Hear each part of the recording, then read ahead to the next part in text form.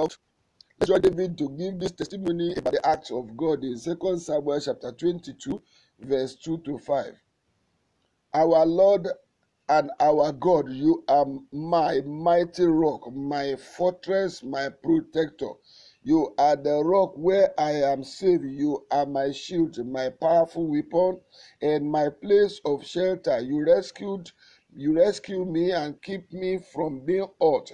I praise you, our Lord. I prayed to you, and you rescued me from my enemies. Death like ocean waves surrounded me, and I was almost swallowed by its flooding waters. As many listening now can do that because of the acts of God that protected and delivered us. Praise the Lord.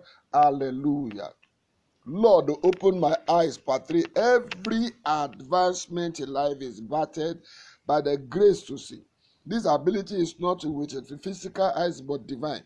Our progress, speed, and attainment of greater height are promoted and products of seeing beyond the natural and the now. The saying is true. The eyes that look are many, but those that see are few. Hebrews chapter 11 verse 23 to 27 says, by faith, Moses, when he was born, was hidden 3 months by his parents because they saw he was a beautiful child, and they were not afraid of the king's command.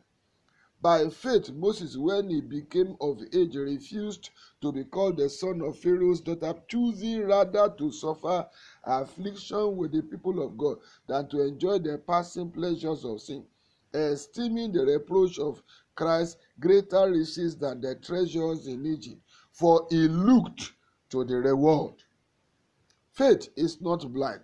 Faith is the God-given ability to see the invisible that is more tangible than the visible that are passing pleasures of sin.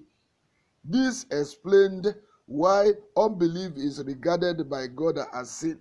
You will move to better heights as you could see by the help of God. Until you see what God has for you, it will look as if you are useless, as if you are good for nothing. You will be tempted to accept such remarks from people about you. Most people are already caught in this dangerous state of mind and are stranded. As the Lord lives and His Spirit lives, this falsehood and factors promoting them are now exposed. Powers keeping you in the state of stagnation with falsehood are defeated by the blood of Jesus.